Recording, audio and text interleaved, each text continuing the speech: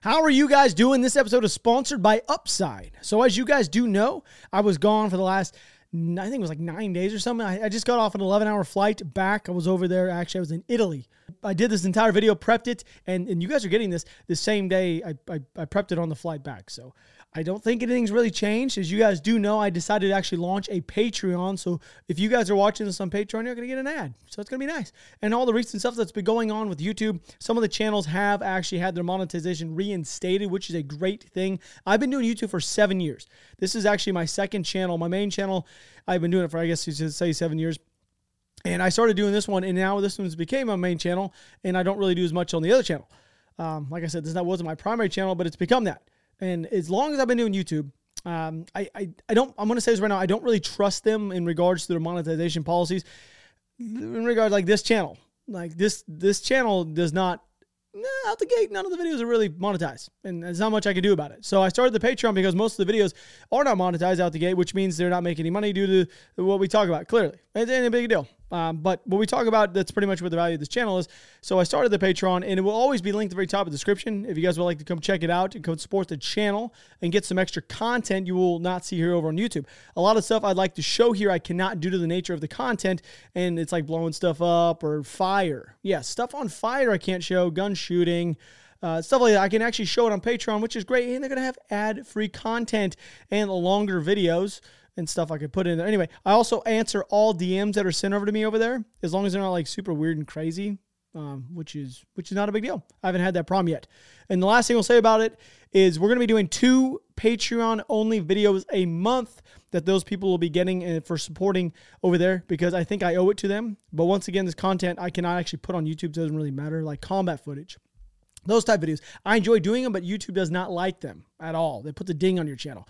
Anyways, if you guys come over there, I do love you. Thank you so much. It'll be linked in the description down below. If not, don't worry. I will not be stopping any content here on YouTube. Clearly, you guys will just get videos after the Patreon supporters, like a few hours, 7 hours after, whatever it is. It'll be at the same time every day. So anyway, thank you real quick to the 5 VIP of Patreon members, Alex Navarro, Alan G, A. Martinez, American Oryx, and Andrew Wood. We'll be doing 5 of those every single day. So as you guys can tell, we're back. Yes, we are back. We're back in the office. It's been a long flight, but we got a bunch to go over in regards to Ukraine. Now, the way it's going to be laid out, it's basically over a 36-hour period, because I started it in a different country, and now I'm like 7 hours behind. So I'm going to say it's like a day and a half. So if you guys don't know this, the German consulate inside of Kiev itself was actually hit by Russian missiles. It was over 24 hours ago due to the time change, but I don't believe this to be considered as like German soil, so nothing can actually be done in regards to like the Article 5, which I've seen a lot of people claiming this to be fact. It's not, so don't fall for it. It's not, don't feed into it. And of course, that wasn't the only place that was actually struck in the last 24 hours inside of Ukraine by Russia itself. There's been many other places with the most of them actually being civilian infrastructure, with the number of civilians actually being killed during this attack, but I cannot confirm as of right now how many have been. Like, we do know this was retaliation by the Kremlin for the attack the Ukrainians did a couple days ago on the bridge. We do know this. It was from the last episode. And I also wanted to share that as of right now, the railroad on the side of the bridge that the Russians were using to get supplies in and out of Kherson, they're not able to pass it yet. They haven't actually run anything on it. It's that one that's right adjacent to the bridge that runs. It's been damaged a bit more than anticipated. Like, the deputy chairman of Russian Security Council has actually said these recent strikes inside of Ukraine were only the first episode of the response for the attack on the bridge. Putin also publicly threatened Kiev with even tougher responses in cases of further Ukrainian terrorist acts against Russia, which we're talking about these terrorist acts that they're speaking about, which now they're trying to switch this narrative around, which is kind of crazy. Now, the question is, what does Putin actually consider to be a terrorist act at this point? And would his most recent barrage of missiles be considered an actual act of terrorism? I guess they did it during the day when they knew most of the people will actually be out walking about, like just completing a daily task. The Ukrainians actually hit the bridge during the early morning hours, so they didn't sustain as much casualties. Yes, during a wartime, you're going to always have casualties when it comes to civilians and so on and so forth. It's going to happen. We haven't really seen the war de-escalate at all. All it's done is escalate. It hasn't de-escalate even a little bit. We also know that Zelensky just last week was actually preaching that Ukraine needs more air defense systems to prevent these type of attacks from actually happening. And the United States has come and to his beck and calling. Biden has now promised Ukraine advanced air defense systems, which honestly the Ukrainians have done really, really well so far without them. During this attack, Russia launched 83 missiles alone in one day. And in total, Ukraine actually shot down 45 of them with their air defense, the defenses that they have right now. Just imagine if they actually had the advanced versions, not the advanced air defense systems.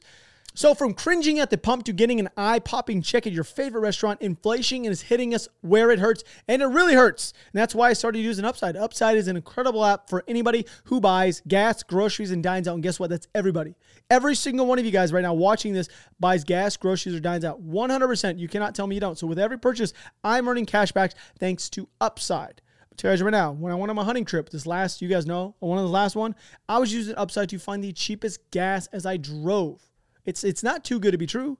I've used it and I know it works. So to get started, all you got to do is download the free Upside app inside the Google or Apple Play Store. That's all you got to do. Use my promo code SPEAKTHETRUTH, all caps. Speak the truth and get $5 or more cash back on your first purchase of $10 or more. Hey, all you got to do, claim the offer. Check in. Pay as usual with your credit or debit card and get paid. In comparison to credit card rewards or loyalty programs, you can earn 3 times more cash back with Upside. You can cash out anytime to your bank account, PayPal, or e-gift card on Amazon and other brands. Upside users are earning more than $1 million every week. That's probably why they have a 4.8 rating on the App Store. So right now, go download the free Upside app and use the code SPEAKTHETRUTH, all caps. Speak the truth to get $5 or more cash back on your first purchase of $10 or more. It's free to download it. Why wouldn't you give it a shot? Go save 30, 40, 50 cents a gallon. Why wouldn't you want to do that? It's free money. It makes no sense. Make sure to go download them in the App Store. Use the promo code SPEAKTHETRUTH, all caps, to get $5 or more cash back on your first purchase of $10 or more. So I would have already thought this has happened as well, by the way. Poland has actually advised all of its civilians living inside of Belarus or visiting the country to actually leave. I saw something come about this 24 hours ago and stated that the Belarusians that were getting their T-72s and they've been saying they've been removing them from storage and handing them over to the Russian forces. Apparently, this is currently happening. A very large column of Belarusian T-72s is making its way to the Donetsk region right now as we're making this. This is all happening after the Belarusian government and the Kremlin have now came to an agreement to a joint regional deployment together. Don't know entirely what that entails, but the Belarusian president has stated that NATO and a number of European countries are considering options for possible aggressions against Belarus. What in the world is he talking about? What does America or any NATO country need with Belarus? Can somebody please explain to me, what do they have? They have nothing.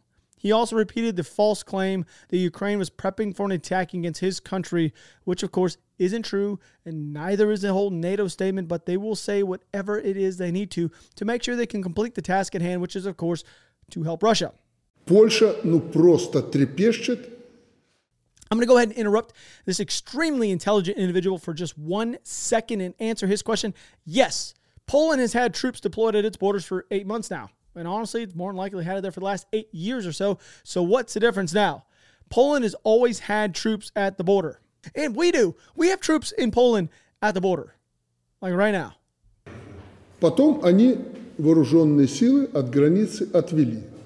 Well, on a good note, at least he is admitting that the weapons they have along with the Russians are completely obsolete when stacked up against the weapons the Polish military has received from NATO. Zelensky has now just called for an international monitoring mission on the border with Belarus, and I wonder if they have some intel that there's possibility that there's an actual Belarusian military is going to get involved in any sort of way. And yes, after I was putting this thing together, I started thinking about it out loud. I don't think this will ever happen unless we see the Kremlin actually deem this as a real war instead of a special military operation. And now, I've heard from a few separate, I guess you say intercepted phone calls. We've heard all these things between Russian soldiers and their loved ones. But this time, we get to see 2 different men that were mobilized inside of Russia, then captured by the Ukrainian military 11 days later. I just tried to hold up 11 fingers. So I'm going to say that I'm not all mentally here after that flight. Можете еще рассказать, сколько прошло времени с момента, как вас призвали, как вы явились в военкомат, до момента попадания в плен? So I'm sure you get the same idea as I just got with in regards to the training of these men have been receiving. Are they really just getting 3 full magazines to shoot in 2 different positions? standing and kneeling, and then additional 3 wearing full gear. Like, we knew there wouldn't be that much training involved with these men that were actually called up in. And I'm going to go into detail. I'm not going to go into much detail about it because we've talked about it on this channel a bit.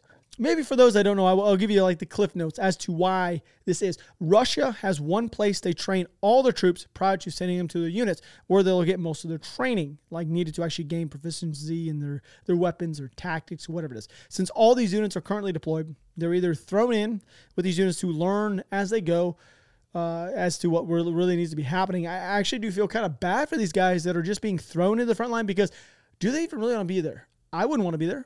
There's absolutely no way in God's green earth that I would want to be doing that. I've heard about these men down in Kherson who's getting thrown to the front line. I'm like, what in the world? That is absolutely terrible. Мостов сейчас на территории Украины, по-моему, 24 или 25. 25 умножаем на 20. Now, were they not able to afford to send this guy some proper equipment needed to actually film this segment? Like, maybe send a camera guy? Like, the guy just did this entire piece on his cell phone. And once again, we share these, and I guess I share these with you to have some sort of an understanding what the average Russian thinks from, like, or what they see for the most part when it comes to Ukrainian people, or how they feel towards them at least. Я-то просто исхожу из того, что организованная рукотворная гуманитарная катастрофа. I mean, causing a massive crisis like that for an entire population, especially coming up in winter, or winter's coming up, that is, it will shock anyone if Russia didn't attempt something like this. But I think it would make it very difficult for any countries to get behind Russia that haven't already done so, like China, or, well, China, Iran, like anybody like that publicly. This would actually give the West a bit more leverage in regards to actually getting more supplies over to Ukraine to help them kick the Russians out a bit faster. Now, it seems that we are attempting to switch the way they portray the war. They are, not me, but they are. Now, towards the Russian civilians, we talked about this here a second ago. We heard them talk about deeming them as a terrorist, I'm not going to say terrorist state, but terrorist acts. И вот это, мне кажется, сегодняшнее заявление президента и сегодняшние удары. Now, I can assure you that not all of their missiles hit intended targets, unless the intended targets included playgrounds and residential buildings, because I have seen those hit during the last round of missile strikes. And very strange that a human rights commissioner would even suggest something as simple as plumbing isn't civilian infrastructure. Like, and then it's a military target. Yes, of all things, plumbing was the example he used. Plumbing. Like, he could have went with anything on planet Earth, but he went with the shitter. Это очень важно. Это принципиально важно, потому что это меняет картину. He's going to have to explain this just a bit more for me, because it doesn't make any sense and it's not really justifiable. So you're not telling me that the Ukrainian people are terrorists who are the threat to the entire planet. Like, how could one even think this to be true? Like, I've heard some dumb things said in regards to this war inside of Ukraine and how each side looks at each other. But for God's sake, claiming that the Ukrainian government are now considered to be the largest terrorist organization that is about to take over the world is just plain stupid. So they've gone from Nazis to getting rid of Nazis to getting rid of NATO to now they're terrorists. And the crazy thing is, this is coming from the Russians of all people. Do we live in a clown world right now? Like, seriously? Но он дальше там перешел, что очень важно, мы понимаем, что вот порог там. Another thing that needs to be explained here is how are the Russians winning the war inside of Ukraine? I've never seen a war won inside my entire life by going backwards for a month straight and getting Kush every single day closer to your border you came from. How does that work? Like, the West doesn't want war with Russia, and Russia doesn't want war with the West. We all know this. Будет уничтожение инфраструктуры. Еще раз хочу подчеркнуть. And I don't think I need to explain exactly what he is talking about, because it's fairly obvious. Ukraine should expect the Russians to attempt to take out as much of their infrastructure as possible prior to winter, and that's pretty much what I'm understanding, at least. The Russians, by the way, did attempt. This is kind of crazy, so I'm going to go over to some mapping. They did attempt last night to enter the Kharkiv area once again during dark hours, which that actually doesn't make any sense. They were caught doing so and pushed back into Russia. And I don't really know why I called it dark hours, because night is dark, and I don't know why I said dark hours, but you understood. Okay, so out the gate, my maps, yes, for some reason they would not download. So I had to take some screenshots. So I got a couple we'll share, but they did actually try to come into Kharkiv last night, which is kind of crazy. And the Ukrainian military has continued their advancement east, well, just south of Kupiansk in this area, which I'll show you. So along this line, since we last spoke, I mean, it looks sort of like this. Don't worry, I have another one which I'll share. Here's a bit more close-up of this area I am talking about. So roughly something like this. I'm not kidding. They're still pushing. So all this area right here, since we last spoke, the Ukrainians have taken back, which is something we thought was going to happen. They've gotten their element a bit closer to the main route that comes out of Kupiansk, which is going to force the Russian troops to retreat from this main route shortly. So, I mean, we're talking 10 kilometers, 15 kilometers from this main P07 route that goes from Kupiansk into Sivitov, which would one of the most I'm going to say right now, the most important area of Sivitov is going to be right here. You guys can already see why it's Y intersection. It's going to be one of the most pivotal points of this entire push that's going on as of right now. And I will say there's an area that is kind of interesting, which we'll talk about here in a second. But if I was a gambler man, which I would say the Russians are currently retreating from this area right here. I'm going to say they're coming down right now and they're having to push south. Okay. I think the next big battleground is going to be along this P07 route. And I think they're going to be setting up their defensive positions along this, right, especially at that edge of Sivitov. Like, there is also some reporting that there's a possibility the Ukrainians have already cut the Russians off on this route. And there is a Russian element that's currently somewhat stranded, I guess you'd say, in that northern region. I don't know entirely, but from what I found, there is a possibility that a Ukrainian element has made it across and has cut off all the Russians up here in this northern area. I don't know how true that is. I cannot confirm it. So I'm just going to leave it here, the mapping the way it is, and not get ahead of ourselves. But I only bring it up because I wouldn't be surprised at all, because this is the same thing we've been predicting here for a little bit while, or for a little while, this to be happening in the near future. And there's actually a couple more bits of reporting that I'm not entirely 100% confident on, but I'm going to tell you guys about them because, honestly, I think it's a possibility. So from what I'm finding out, there is a possibility that here's Crimea right here. There is a chance that there is an element that has pushed around to now is on the northern side of Rubizan. I don't know how true that is as of yet. I'm just going to say right now, I don't know. But if that is the case, then that would effectively have cut off those troops that are inside of Crimea, those Russians, from getting resupplied from that Rubizan side. So now they'd be relying solely on Sivitov. So I think it could be a thing. I don't know. It could be a bunch of propaganda or misleading information that's being pushed out. I have no real idea. We'll have to wait and see. I'd rather wait a day, let it dust settle, and then come back. All right, so I'm going to go back over here, and we're just going to look at this just for 1 second. The most likely course of action, what's going to happen, I do believe, is every bit of those Russians that are along this P07 route are going to pull back. I think Sivitov is going to be the area they're going to have to hold off. I think they're going to create one heck of a defense line, something like this, all through this area, right through here. I think they're going to have to. Then they have to choose, what about Crimea? So if they've actually cut them off, the Ukrainians have cut off those Russians down there on that southern half, which I don't know if it's true. That's gonna cause them a bit of issues. And if they keep getting more of these HIMARS and these big artillery pieces in there, it's gonna be pretty brutal. Speaking about artillery pieces, now we're gonna shift over to Bakhmut. So Bakhmut itself, down over here, the Russians have been getting a little bit of ground. The Ukrainian military is hitting the Wagner group really, really hard right now on the outskirts of Bakhmut. Like right now with artillery pieces. As we're making this video, this mercenary group, as we know, has been able to make a little bit of progress on the outskirts of Bakhmut. They've gotten their forces a little bit closer to the city itself, and it is the Wagner group who's working inside this area right here, which we've known this for a while.